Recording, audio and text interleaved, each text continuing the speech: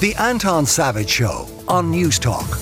It is News Talk, it's the Anton Savage Show. I'm joined by Stefanie Preissner, writer and broadcaster, and Hugh O'Connell, deputy political editor of the Irish Independent, to look at the news this weekend. And there is a lot of it, and a lot of it relates to RTE.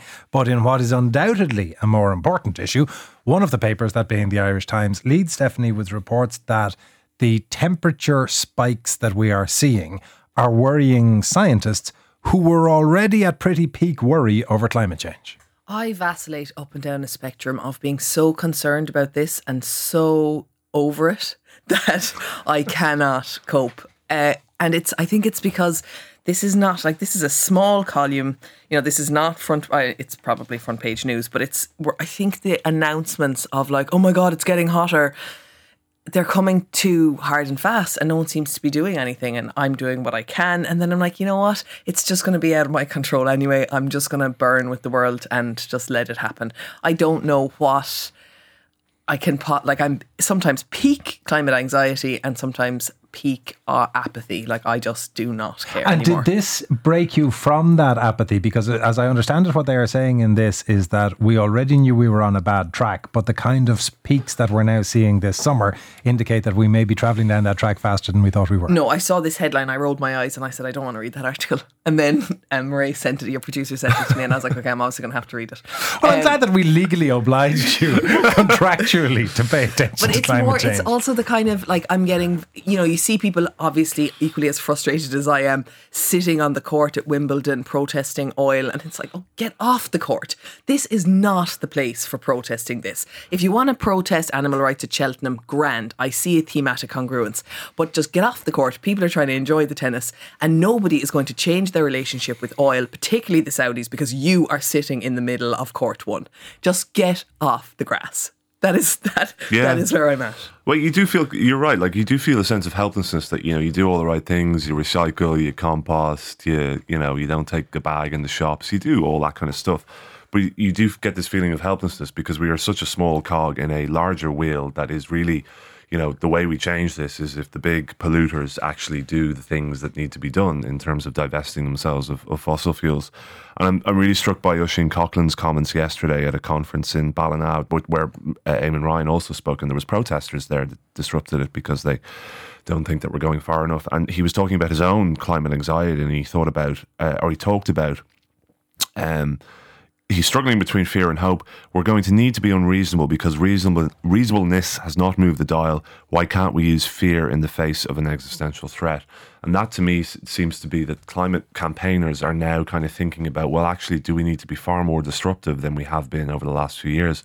Because all of this kind of softly approach isn't doing enough. It's not. Well, and we have all these legally binding targets that the government has set down. We've no indication thus far that they're going to be able to meet these targets. Eamon Ryan talks about doing things by kind of consensus, but perhaps we just need to be far more radical about this. Perhaps we need to completely cut off funding for roads. Perhaps we need to pour money into public transport. And is that where the Wimbledon lads are useful? Is it a good thing that it, even if it disrupts centre court, that it keeps it in the discourse and in our minds? I mean, I don't think, yes, okay, fine, they keep it in our minds, but so do all the headlines. And even if our political system is set up such that, it's not because all of these politicians want to get elected again, they're not going to do the difficult decisions of culling the national herd or whatever the issue du jour is.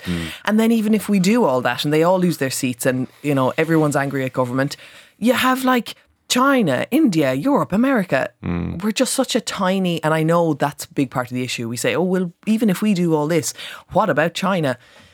But are we not seeing improvement? Are we not seeing America invest significantly in renewables? Are they not putting their federal money where their mouth is? What's going to happen if a new president comes in, if a Republican comes in, if it's Donald Trump comes in? He's going to stop all that.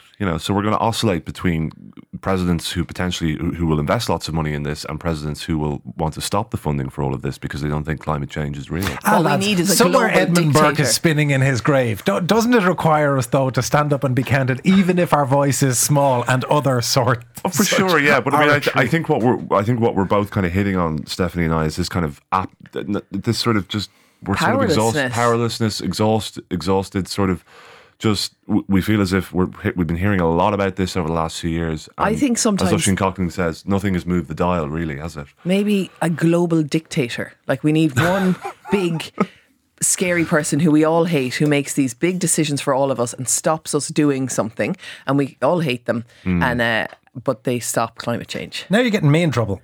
Text saying Anton Savage would need a wake-up call re climate catastrophe. Completely disagree re the Wimbledon protest. Nothing is being done. Of course what we do as a small country matters.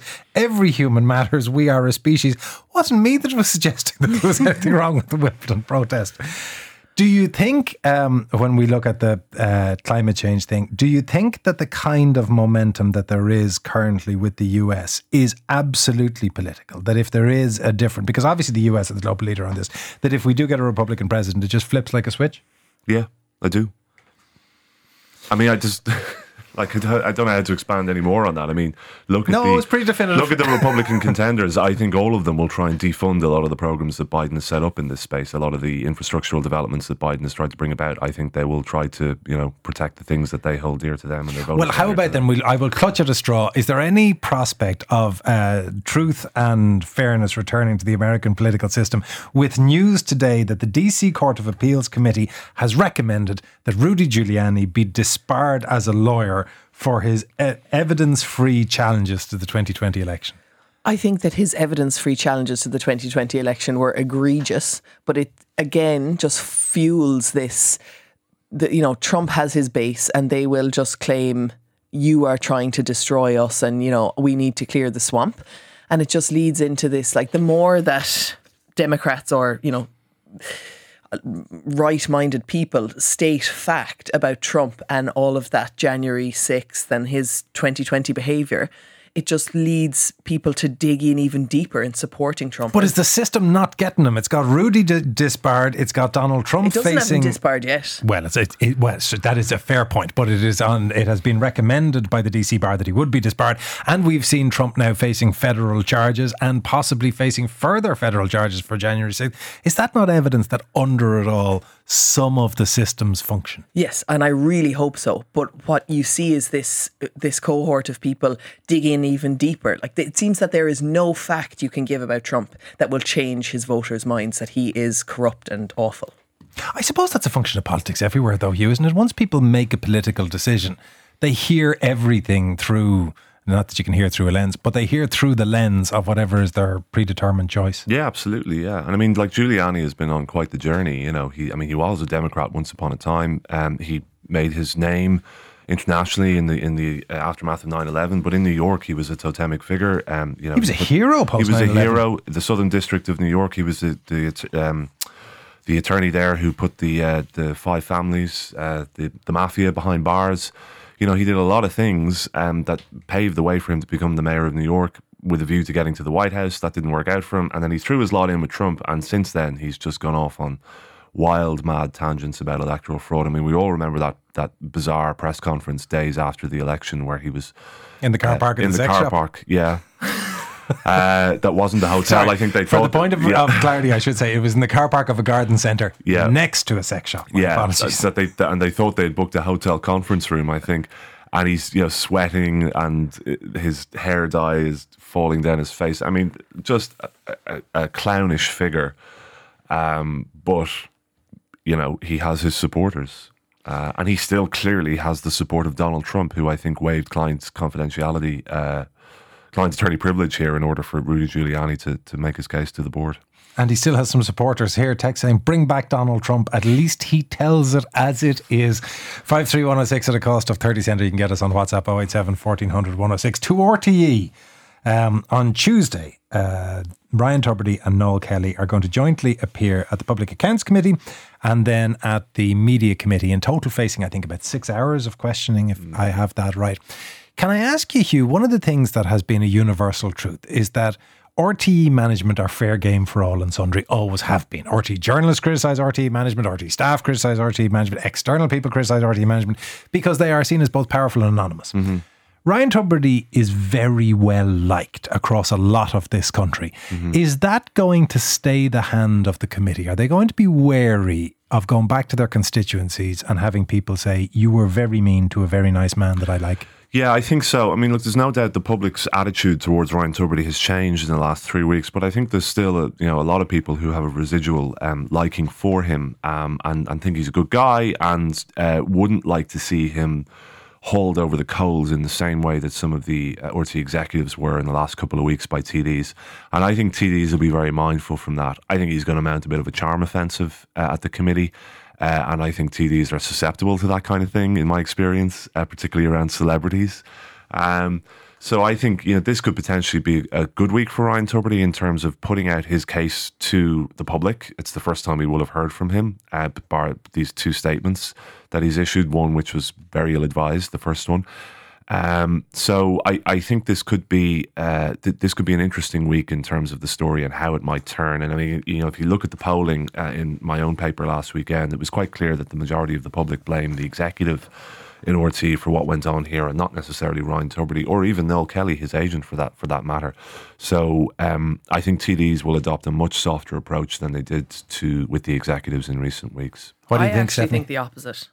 I do. I think that TDs will. I think that Ryan might go in on the charm offensive and, try to do the aloof, goofy, mea culpa sort of thing, give some explanations. But I think that TDs will want to get their kind of Twitter, social media clips and will want to be seen to be going very hard, because a lot of the answers are housed only in Ryan and Noel. Like, why did you do this? Why did you not say, actually, this is taxpayer money, I'm going to take a pay cut, like all of my, all the stuff that you were saying you were doing that you weren't actually doing. And I think that some TDs will go pretty hard, because I've seen a lot of anger with Ryan, like a lot of disappointment, like I thought that he was this charitable figure who was raising all this money for children in need, which he was doing, who was, coming out during COVID saying, this is a crisis, we're all taking a pay cut, we're all in this together. And you weren't, you lied to us through your teeth on that, like millions of us. And I think there is a lot of anger there. And so potentially that is coming in through constituents, and then TDs might kind of double down on it. Yeah, look, you could be right. Although look at the Marty Morrissey example. Yeah. Marty Morrissey got caught. Marty Morrissey was in fishing terms bycatch. There was a desire by Timmy Dooley to look at the car allowances to executives, and Marty Morrissey got caught in that. Timmy Dooley was rapid in saying, "Oh God, I never wanted to get Marty involved." Yeah, well, I mean, he is a constituent of Timmy Dooley's. Yeah, it's important to point out, but that is true, I think. And I think Stefanie, you make a fair point. I just think that TDs, I've seen it over the years. Some of them definitely, maybe not all of them for sure, but some of them will just they won't want to go in studs up on Ryan Tubridy, even if they're hearing a little bit of anger from certain constituents, because I think they believe that Middle Ireland kind of still has a bit of grow for Tubridy, notwithstanding the last couple of weeks. There are two people that I know who are taking leave on Tuesday from work. They're not going into work, and they are having a pack party. They have other friends coming in to watch the two committees with popcorn and snacks, and it is, I think... Sounds like a good idea to me. It's definitely going to get more viewers. Well, this is one thing that I find fascinating, is that people say, look, nobody cares about Ryan. There's other issues, blah, blah, blah, blah. Yeah. If you look at the ratings of 6-1, when it has touched off the RT, it is, in the oldest measure possible, it is selling newspapers, and I can tell you, looking at the numbers for Independent.ie, they've hit stratospheric levels in the last 3 weeks with this story. Is that so? So people are reading it? Absolutely, in their droves. Can I give you what I think is the perfect juxtaposition of what I think is the issue that the TDs are going to face and the senators are going to face? One text: I am astounded at the rage and disgust that's out there about Tubridy. TDs need to show teeth on Tuesday. Next text: I am a carer and my ladies are very much missing Ryan on the radio. It's not the balance that they will have to strike. Yeah, look, he's now... He was the nation's sweetheart, and now he divides the nation somewhat. You're going to have a lot of people still in his camp. What about the other issues then? Because one of the things that has emerged is, and as always with this, in absence, I hate to use that hackneyed phrase, but when we don't have the Prince and Hamlet, we do the entire folio of every available play. So we've gone into expenses, we have gone into corporate governance and all of the rest of it. But one of the things that has emerged in the midst of all of this has been the Toy Show, the musical. Now, I was talking to Alan Hughes on the Hard Shoulder about this during the week. Stefanie, you have a background in theatre. The kind of decisions around expenditure on this, like, again, nobody's suggesting malice, but my God, there were some interesting choices. Go to the most expensive venue in the country and expect 80% occupancy. That was, I just kind of thought about it. Like, I've made theatre, and no one would ever expect to get 80% occupancy. It's sort of like, did you speak to anyone who's ever put a piece of theatre on a stage when you were making this?